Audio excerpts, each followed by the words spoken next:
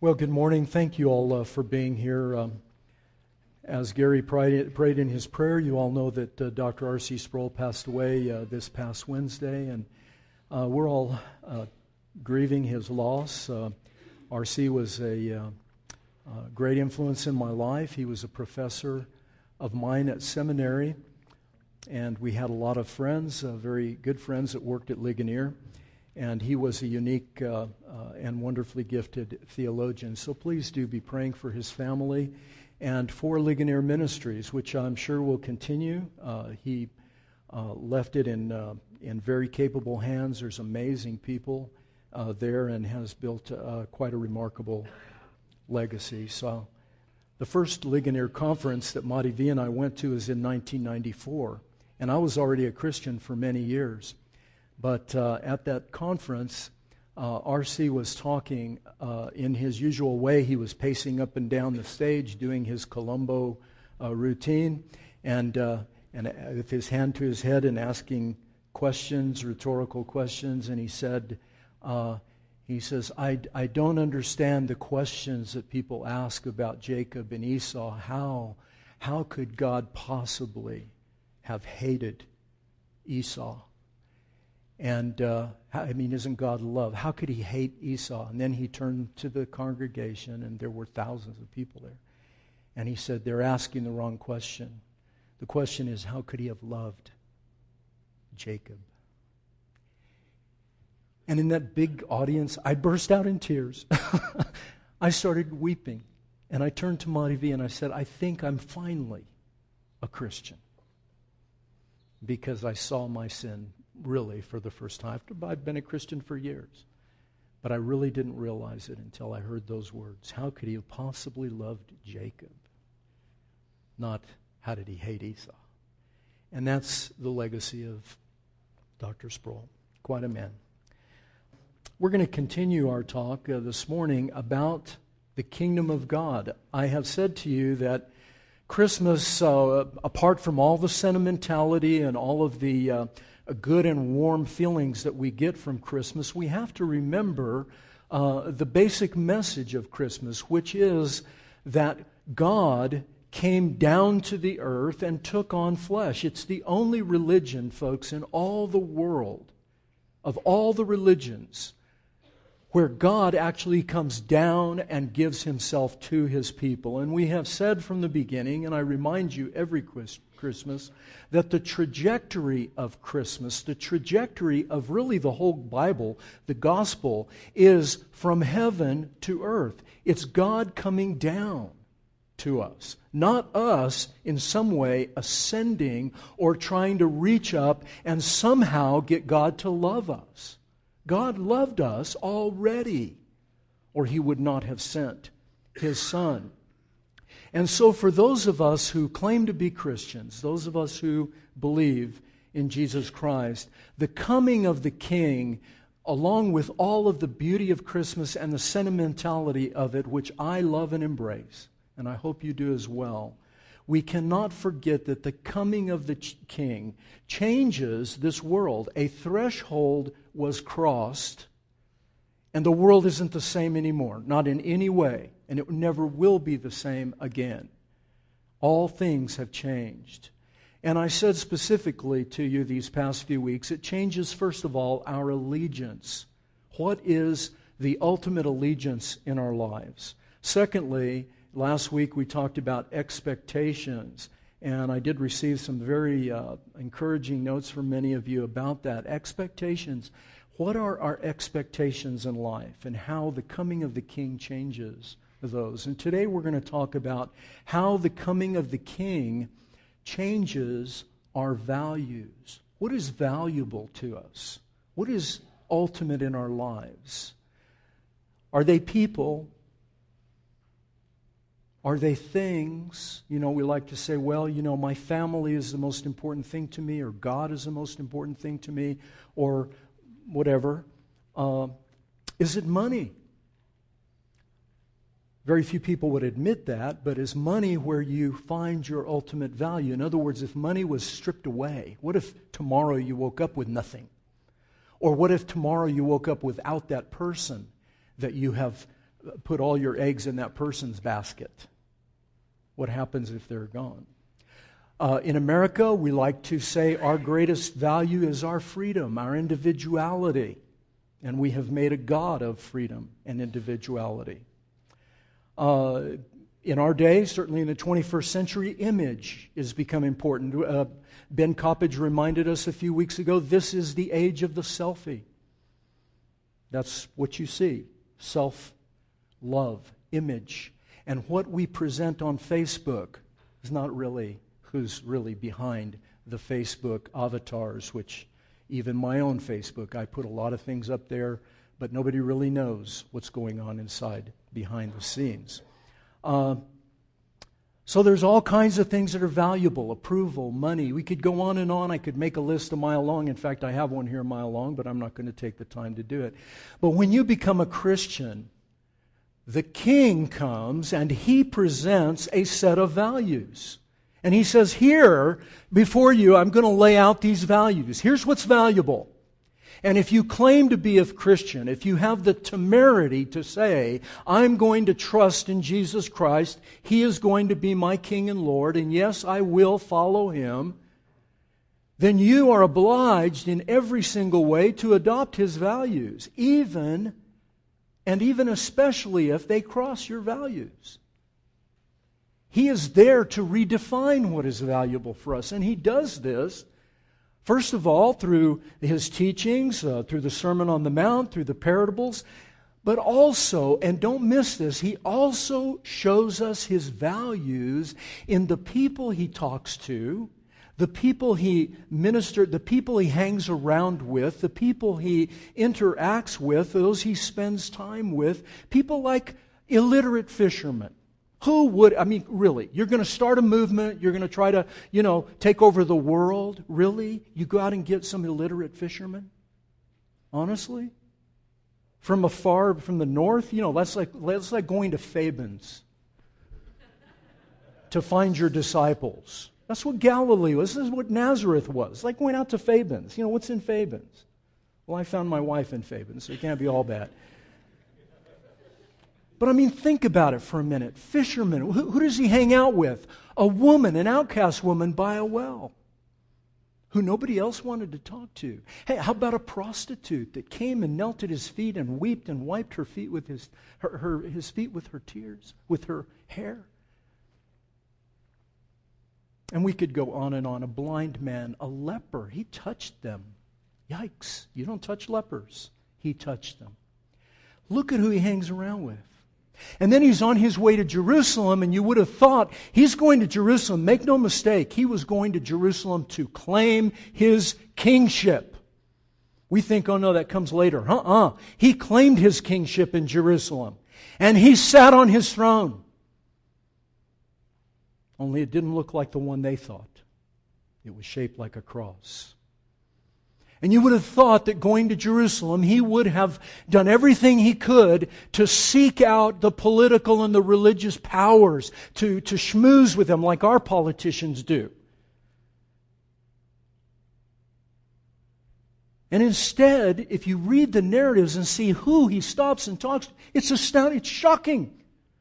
Who this man, going to the ultimate turn in history.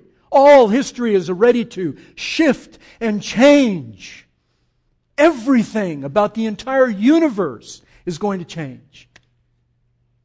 Look at who He talks to. Look at who He spends His time with.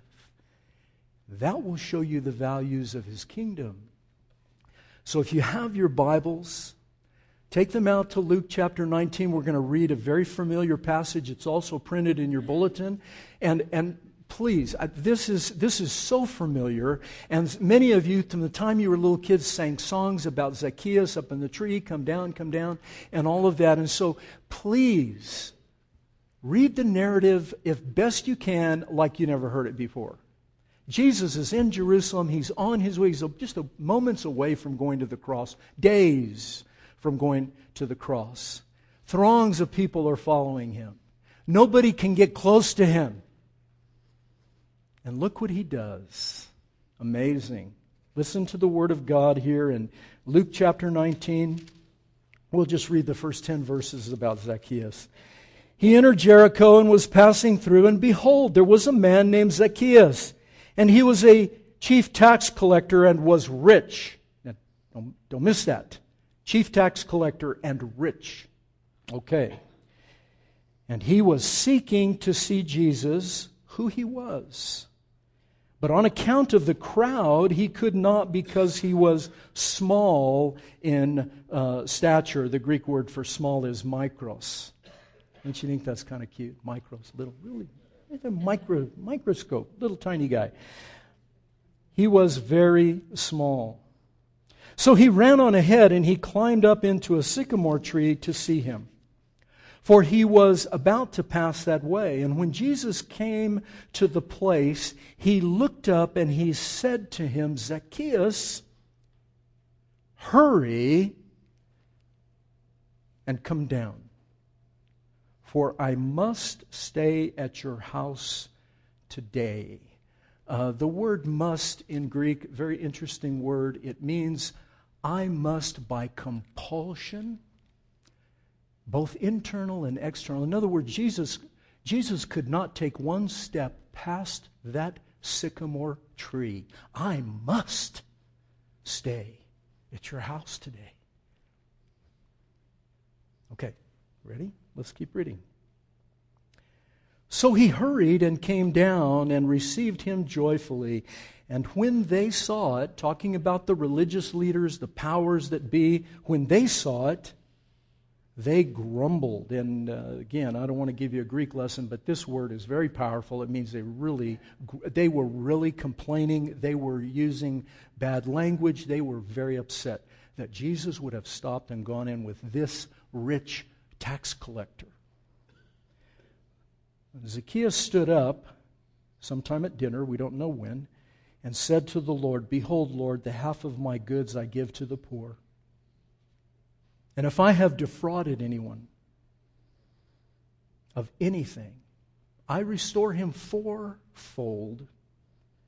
And Jesus said to him, Today salvation has come to this house, since he also is a son of Abraham, for the Son of Man came to seek and to save that which is lost. This is the word of the Lord. All right, so let's take a look at this. How do you find your value? How are you? Let's just put it very personally. You look at your life and you say, okay, Chuck's up there, he's talking about value. How am I going to find out what's really valuable to me? How will I know? And I'm going to suggest that in order for you to find out what's really valuable to you, what is value in your life, you got to climb a tree. Now, what do I mean by climbing a tree? Well, what I mean is you have to get up high enough out of your stuff, out of your life, out of all your complaints and all your problems, and some of them are seriously bad. I know that some of you face serious problems and challenges. What do? I got this diagnosis. I've had this bad thing happen to me. I've lost my job. I have no money. My marriage is on the rocks. My children are going haywire. I don't know what to do. And the only way, listen to me, the only way you're going to get any idea of what's valuable to you is you've got to find some time, some way to get out from in front of the Facebook and out in front of the blue screen and get quiet and get up and see, look around, look at your life. Because Zacchaeus was up in that tree, and one has to ask the question. I mean, if you're not asking this question, you're just not tracking. You're letting the story and all the sentimentality of the story and Zacchaeus and the songs and all that. Put all that out of your mind. What was that rich man? I mean, some of you got a lot of money. You're going to go climb a tree to go look at somebody? No, rich people don't do that. How do rich people get to see somebody they want to see? You pay for it. And don't any of you make a mistake. You want to see somebody important, you got to pay. Somehow, some way. You either got to give them money or you got to be somebody yourself, and there's the quid pro quo and there's all of that. You don't just get to go in and see whoever you want. Make no mistake. And Zacchaeus had no access, not even with his money, and especially not being a tax collector and a sinner. No access, no way. How are you going to get to see the king? How are you going to get to see this guy, whoever he is? We don't even know what he was doing up in the tree, other than he was curious. He wanted to see Jesus. He wanted to see what was going on. Was it mere curiosity? I mean, it begs the question. Was he just curious? Was there some deeper need? Was there some guilt in his life, some remorse that money wasn't filling? Those of you that have money and have had money or are constantly having plenty of money, has it satisfied you really, really down to the deepest part of your soul? Honestly? I've never met anybody who has told me honestly, right into my eyes, yes, money has met all my needs. Y'all remember David Lee Roth from the band Van Halen? I think I've told you this story before. He was on a talk show, I think, with David Letterman or Jay Leno or one of the... He was on a talk show. And this was at the height of David Lee Roth's career with Van Halen. And he had just bought a $10 million yacht and was, having these wild parties, can't describe it in church. And anyway, the interviewer, I think it was Jay Leno or somebody, was kind of teasing him and said, David, money can't buy you love. And David Lee Roth said, no, but I can pull my yacht right up next to it. And a lot of us think that. Well, maybe it doesn't satisfy, but boy, it really makes me get close. Really, really, really. Done a lot of funerals, folks. And I can tell you, there's a corpse in that box. Plus nothing.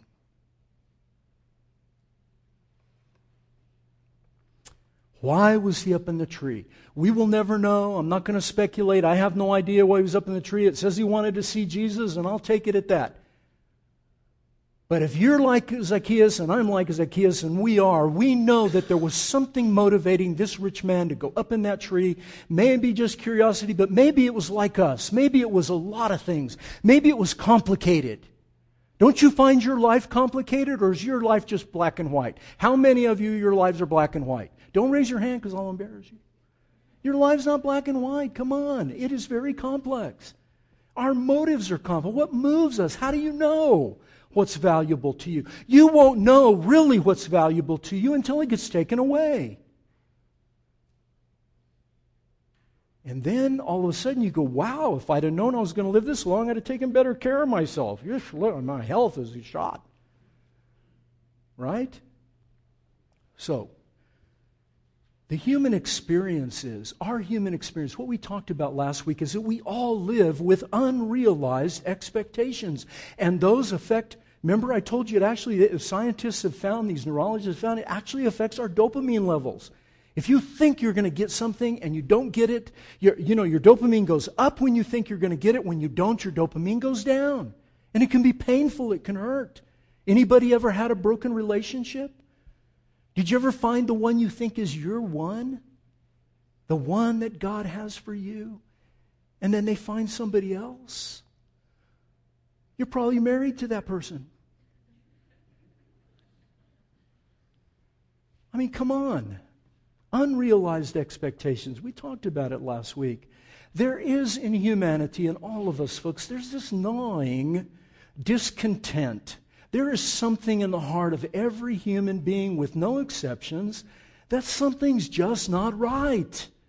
I got this thing, I got this job, I have this amount of money, I have this person that I've been wanting, I thought they were going to meet all my needs, I've got this career, I've got this rank if you're in the military, I've got this, I finally got my driver's license for some of you younger ones, I finally got this, and then after a while, it's not satisfying, and there's something gnawing away because we have an idea that is where we get our value, our identity, our meaning, our esteem. And time again, they betray us. St. Augustine, you know St. Augustine's maxim that he wrote in Confessions? It's in the first couple paragraphs, I think. Oh God, dear God, he says, our hearts are restless. Until what? They find their rest in Thee. Our hearts are restless till it finds our rest in Thee. How do you know what you're seeking? How do you know what true value is unless you climb, unless you get up? And I'm going to suggest that unless you look honestly at religion. So, well, you just have to be sincere. Well, I hope you're really sincere, because what you're saying is sincerity is going to save you. And what happens on those days when you're not so sincere? Oh, I know none of you are like that, but I'm like that. And I have days when I doubt, and I have days when I don't want anybody to know what I really think, and I have days when, and if I'm like that, I'm sure that you're 100 times worse.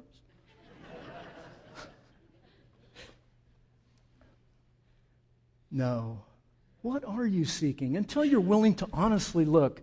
You know what? Did you just accidentally pop into being, and you know your life is nothing, you're just a higher form of animal, and someday you're going to die and go into the grave? Then why does anything matter right now? Why are we so stressed out? Why don't we just do what Jesus said? Eat, drink, and be merry, for tomorrow you die. Tomorrow's the grave. Who cares? Why are we so... I don't care if you're a liberal Democrat or a conservative Republican or a Baptist or a Presbyterian or you're Jewish or Muslim. I don't care what religion you are. Everybody believes that something matters. There's only a tiny percentage of people who are anarchists, who says nothing matters. And if you catch them and you get them in a cell and you question them closely, they will finally tell you, yes, it matters. Please don't break my arm with that, baseball bat. Right? They will eventually come around. Like Ravi Zacharias used to say, even the best relativist in the world looks both ways before he crosses the street. Nobody really believes all that, but they pretend. So, stuff matters. Life matters. And unless you're willing to get up, climb the tree, and look down like this Zacchaeus, he was looking. I don't know. He wanted to see who Jesus was. He's looking. You will never know where your true value is. And how do you test your values? Let me give you this quickly. I think this is remarkable. I had to read this story completely over again because, I know what happens when we get familiar with a story. We kind of just let things go. But listen carefully. How do you test your value? The way you test your value is this. You come down. See, Jesus said, Zacchaeus, you've been up in the tree long enough. Come down. Let us get together down here where life really happens. You know what's interesting is we have no idea what went on in that dinner in Zacchaeus' house, and Luke doesn't tell us. And I tell you, if anyone supposes and tells you, well, here's what happened, they are lying. They don't know. We don't know what happened. We do know something happened, but we don't know what. And I think Luke was a pure genius by not telling us what happened, because then he's inviting every human being that reads the story to just come and sit in the story. Bring your stuff. Bring your life. Come down. Come down out of the tree, get in the story, and listen to what happens. Zacchaeus comes down. Look at verse 6. He hurries and he comes down and he receives Jesus joyfully. Zacchaeus is a despised human being. He's an outsider that nobody likes. Everyone hates him. Even his own people hate him. Even other tax collectors hated each other because they were all in competition.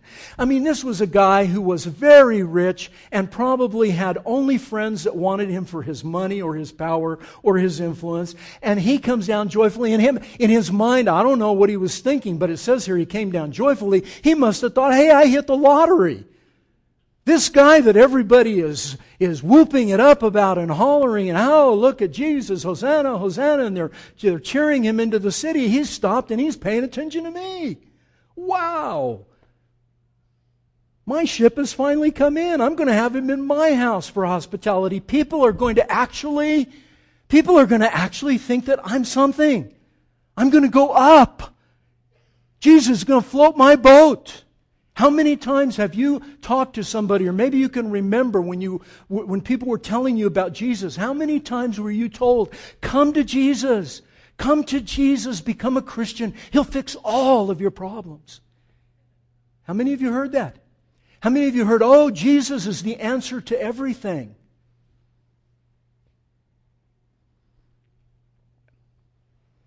The Bible never says that. The Bible says, come to me, all you that labor heavy laden, I'll give you rest. And the place you're going to find your rest, take up your cross and follow me. That's why there's only 100 people in church this morning, folks, and down the street there's one with 2,000. Just what I just said to you right this second. How many of you loved what I just said to you? Don't raise your hand. Take up your cross and follow me. Are you kidding me?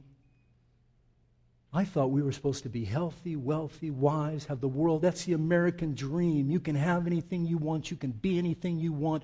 All you have to do is, and then you make your list. And you can be anything you want. Unless you happen to be ugly. You won't get everything you want.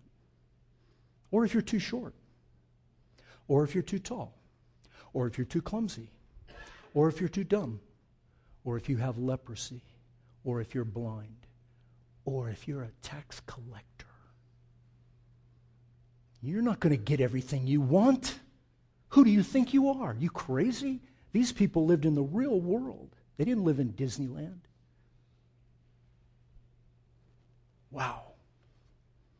How many of us come to Jesus because He's so shiny and nice? And you know what I'm going to do? I'm going to take Jesus and I'm going to add Him to my life, and He is going to make me soar.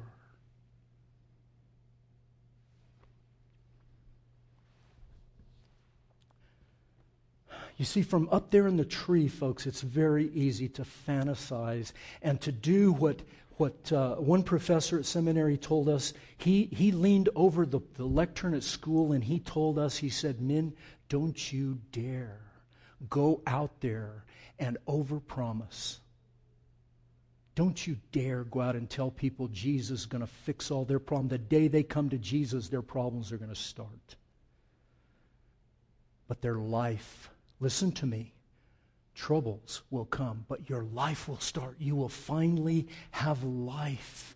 You will actually find what Zacchaeus found. Look at what he finds. From up there, it's easy to fantasize, but come down, and what you're going to find is real life, real gospel, real Savior, real Jesus. You're going to be able to look Him in the eyes. You're going to be able to touch His hands. You're going to be able to see the nail prints in His hands. You're going to be able to see the scars on His head. You're going to know that He's real, and that when you're going through the valleys of the shadow of death, and when things are being stripped away from you, your value is never taken from you.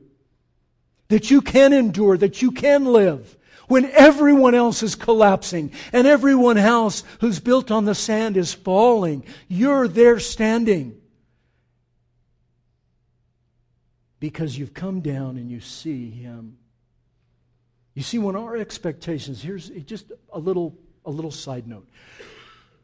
When expectations are not met, your life, you know, life is not going the way you thought, everything's off kilter, things are not going well. My question generally to people is, are you really looking for Jesus, or are you just looking for a fix to your problems? Now answer that on your own. What are you really looking for? Are you looking for a solution to your problems, or are you looking for Him? I'll say it again. Are you looking for a solution to your problems, or are you looking for Him? You see, when you find Him, you've got everything you need. You have the ultimate value. And then all He says to you and to me, all that the Bible ever says, from the beginning, Genesis chapter 1, in the garden, all He told Adam and Eve is, trust me. That's all He said to them. Do you know that? That was the only message in the garden. Trust me, don't eat from this tree. You can have everything else. You can have paradise. They were in paradise, yes. All I'm asking, one thing, trust me.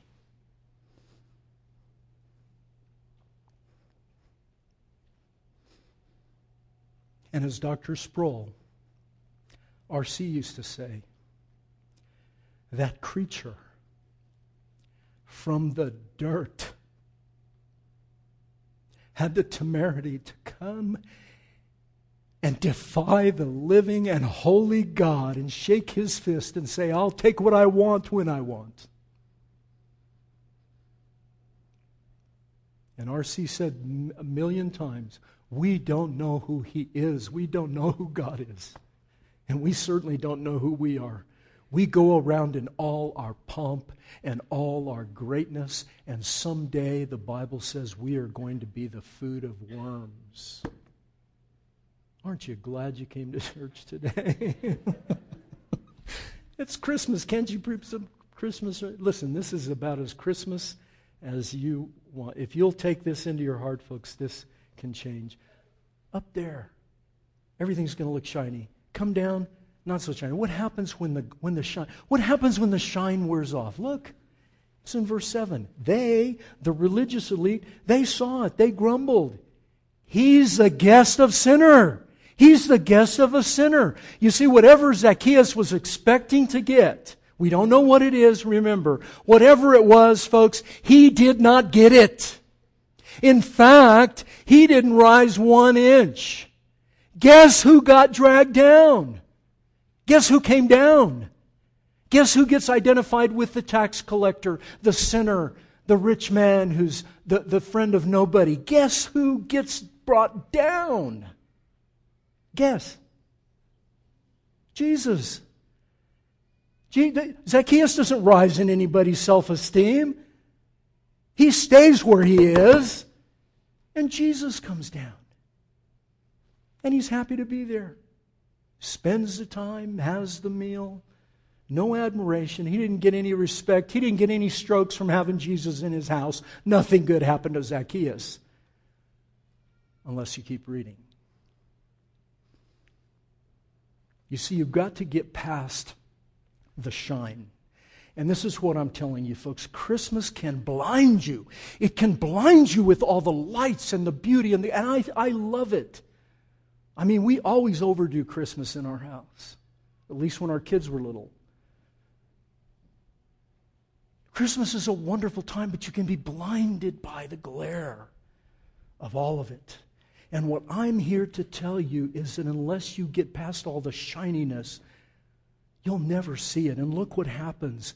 Verse 8, something did happen. Zacchaeus, whatever he was doing up in the tree, I don't know, he was curious, whatever, he was thinking about his life. I mean, oh, yeah, this guy claims to be a prophet. So he comes down. Whatever went on at dinner, we don't know, but something happened because this man, at dinner time, this rich sinner who had everything in the world you would suppose, he gets up and he says, Lord, I'm telling you, in front of everybody there, all the guests he had invited, most of them there for free food. In front of everybody, he says, I'm giving half of everything I own to the poor, and anyone that I have defrauded or cheated, which was their usual custom, believe me, he had cheated a lot of people, I will return it fourfold, 4 times. I mean, that should take your breath away. Who in this room could do that? I'm going to be honest with you right now, and I hope Danielle takes it off the tape because I don't want anybody to know. I'm not going to give you half of anything I have. Get your own half. And fourfold, you pay me fourfold. I'm Lebanese. Listen, you pay me fourfold.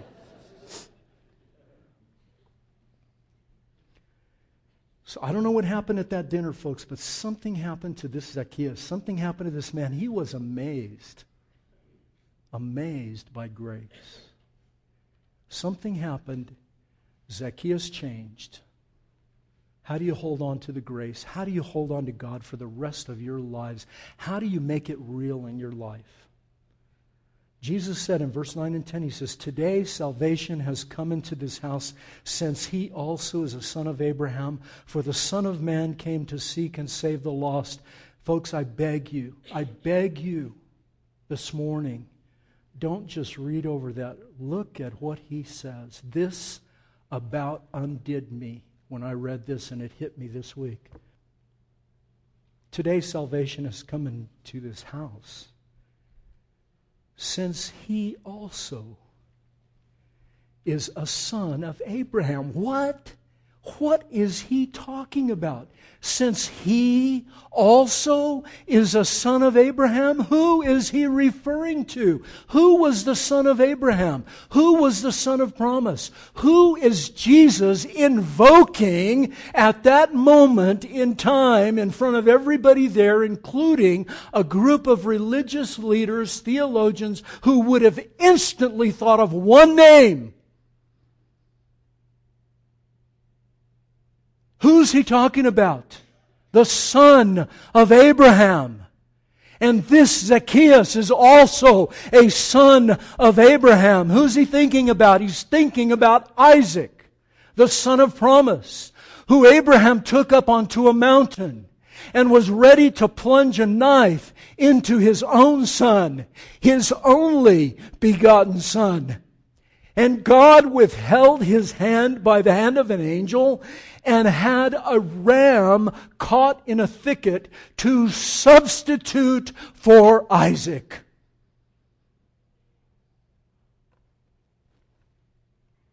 And Zacchaeus is also a son of Abraham. And Zacchaeus was saved at that moment. Salvation has come to this house. Why? Because he gave half his goods? Why? Because he's paying fourfold? No! Because he's the son of Abraham. And he's going to get saved the same way as Abraham. The same way as you and me, all of us. By somebody else dying. Somebody else has got to pay. How can you make this real, folks, in your life?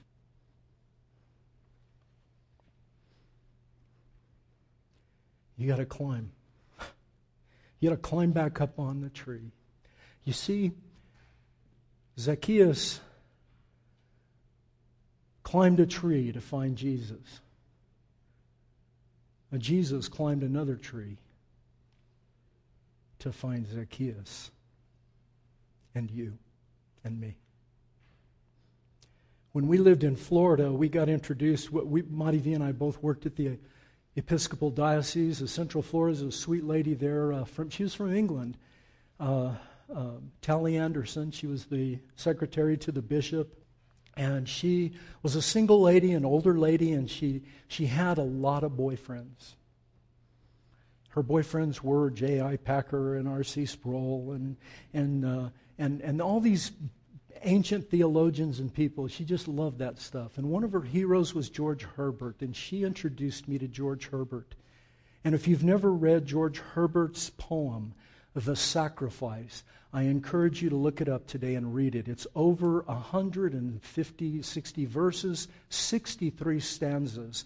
And George Herbert has put these words in the mouth of Jesus. Jesus is saying this poem, and it's one of the most moving things that you will ever read in all your life. And I'm only going to give you, out of those 63 stanzas, here's a couple. Here it is, the gospel of Jesus in poem. Listen. The soldiers led me to the common hall. There they deride me, they abuse me all. Yet for 12 legions of heavenly angels I could call. Was ever grief like mine? Then with a scarlet robe they me array, which shows my blood to be the only way. And cordial left to repair man's decay. Was ever grief like mine? Then on my head a crown of thorns I wear, for thorns are all the grapes this Zion bears. Though I my vine planted and watered it there. Was ever grief like mine? O ye who pass by, behold and see. Man stole the fruit, but I must climb the tree of life for all for all but me. Was there a grief like mine? Jesus climbed that tree for us, the tree of life, to us. That's what Christmas means. That's behind the shine is true glory, that thing that is most valuable, that thing, not a thing, that person who will stay with you forever. When every bit of value is gone from our lives, he will remain. And I beg you, this Christmas, don't let it pass. Climb the tree, take up your cross, follow him. The tree of life for all. Let's pray. Father, I know Christmas is a beautiful time, and this is hard stuff to hear. We're wanting to rejoice, but if we can't rejoice in the cross of Christ, if we can't boast in that, what is there to boast in? And so I would rather boast in him, boast in his cross. There is no one like you, Lord Jesus. Who would come down and climb that tree for us? Who would do it? I don't know. Help us find our value in you, Lord Jesus. This Christmas especially, I pray it's a turning point for all of us, that we will become kingdom people, find our value in you, even at the expense of our own lives, whatever it is. Nothing is more valuable than you. Help us, save us, have mercy on us, I pray. Amen.